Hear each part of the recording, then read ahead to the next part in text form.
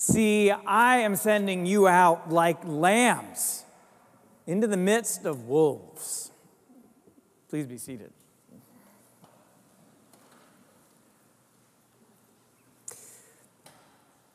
One of my favorite movies of all time is a movie from the 1990s called Kundun.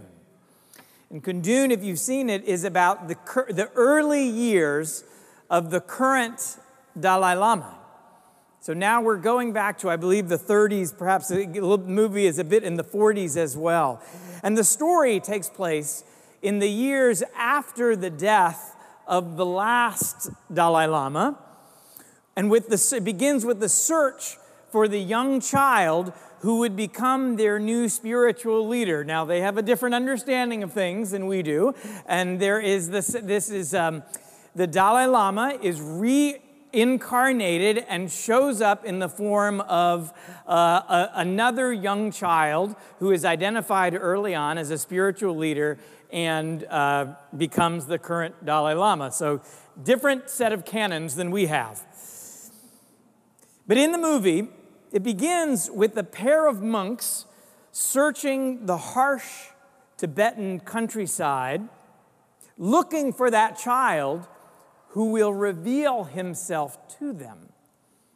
And those monks who go, they travel very simply, so they must accept the hospitality of those who they meet along the way. And then in the beginning, one of the most beautiful moments, it's very simple in the whole film, They come upon a house outside, the snow and the wind is blazing, and you can tell there's a blizzard, and the door opens, and the woman in the household says, come in, friend, come in, even though they'd never met. And the monks then, they bow as in gratitude, and they take from their cloaks the only possession that they seem to have, and those are very simple wooden bowls, which they then clean in a very ritual, beautiful manner, and then they offer it to receive the hospitality of those people who they've now met, who were strangers, but are now their hosts. These monks were on a mission, and they knew what their mission was, but we might say very simply that their mission was a quest. It was a search for God. And if we look a little deeper at every quest in our lives, whether it's the small ones or the great big ones, we'll find that same journey, same search for holiness, the same journey into a more wholehearted life, the same yearning for the presence of the sacred, the ability to see and touch God. Whether our search is for meaning or belonging or beauty or dignity or justice or freedom. Whenever we struggle for something more complete, that's our souls heading out into the wilderness to find something of God's presence. But the roads we travel for this are not always easy. When those Tibetan monks leave to go find the Holy One, what they do is they leave their monastery. They leave the relative comfort and stability of that warm and safe place where they are to embark on a journey that is long and dangerous and lonely. The landscape is parched. It's unforgiving. And yet they go, carrying nothing but their bowls and the robes on their back. And as they headed out into an unsafe, unyielding, and uncertain environment, their very best resources were their vulnerability, their willingness to trust and to accept hospitality when it was offered, and their deep desire to see the face of God somewhere in the midst of that hostile landscape. Well, today's passage from Luke's gospel, every time I read it, takes me back to this favorite movie of mine. It takes me back to Kundun, to those itinerant monks with their begging bowls. Because what happens is Jesus commissions 70 disciples to go out, to go into every town they can, and he sends them forth with really simple instructions. Go forth, but carry no bag, carry no purse, carry no sandals. Offer peace to any house that welcomes you in. Accept the hospitality you are given. Eat and drink what is provided for you. Go, he says, but carry nothing with you. Can you imagine that? Can you imagine going anywhere without loading up the car or packing your bag? Can you imagine going into any conversation, into any relationship with all the things that we carry on our backs and on our hearts? Think about those things for a minute. Think about all those things that weigh you down. Things that are not life-giving, that come from a world that can be deeply inhumane, that come from broken relationships, that come from someplace inside of us where we were wounded. Imagine how you carry those things. Think for a minute about your actual possessions. Think about how much physical and mental space they all take up. The disciples both lived with all of these things, and yet Jesus says to travel without them. He said those bags that you packed so carefully, or maybe not so carefully, you're not going to need them. Everything you put in there, you're not going to need it. In fact, you can be free from them.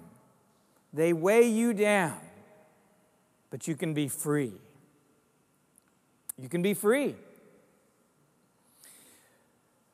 Let's talk about freedom.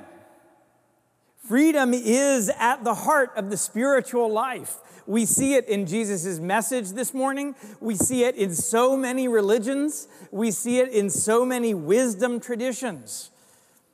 Freedom is also at the heart of our American story, one which we revisit often, but especially as we near Independence Day, which is tomorrow. We can be grateful for the gifts of liberty and the sacrifices made by so many, from soldiers to civil rights marchers, and I am deeply grateful. And we can be grateful for these things while lifting up where we fall short of our own ideals, but perhaps the gospel message is to share that our ideals of freedom are not as complete as we may think they are. Freedom, as created by God, is so much more than individual rights and liberties, though those are necessary and they are a good start. To be Christian, though, is to know that freedom is something more. It is a freedom that comes not through carrying our wealth and our privileges on our backs, buffering us against the uncertainties of life, or deflecting those hardships onto others. It is a freedom that comes not from a system of laws that values property over dignity. To follow Jesus means that freedom comes from unburdening ourselves of the things, all those things that the world would lay on us that keep us from loving God, loving our neighbor, and loving ourselves. To follow Jesus means that until all are free, until all can have access to the freedom and dignity and wholeness that God envisions for each and every one of us, then none of us are truly free.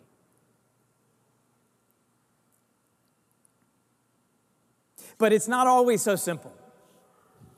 So it's actually kind of easy to say, carry no bags as you go out carrying the gospel.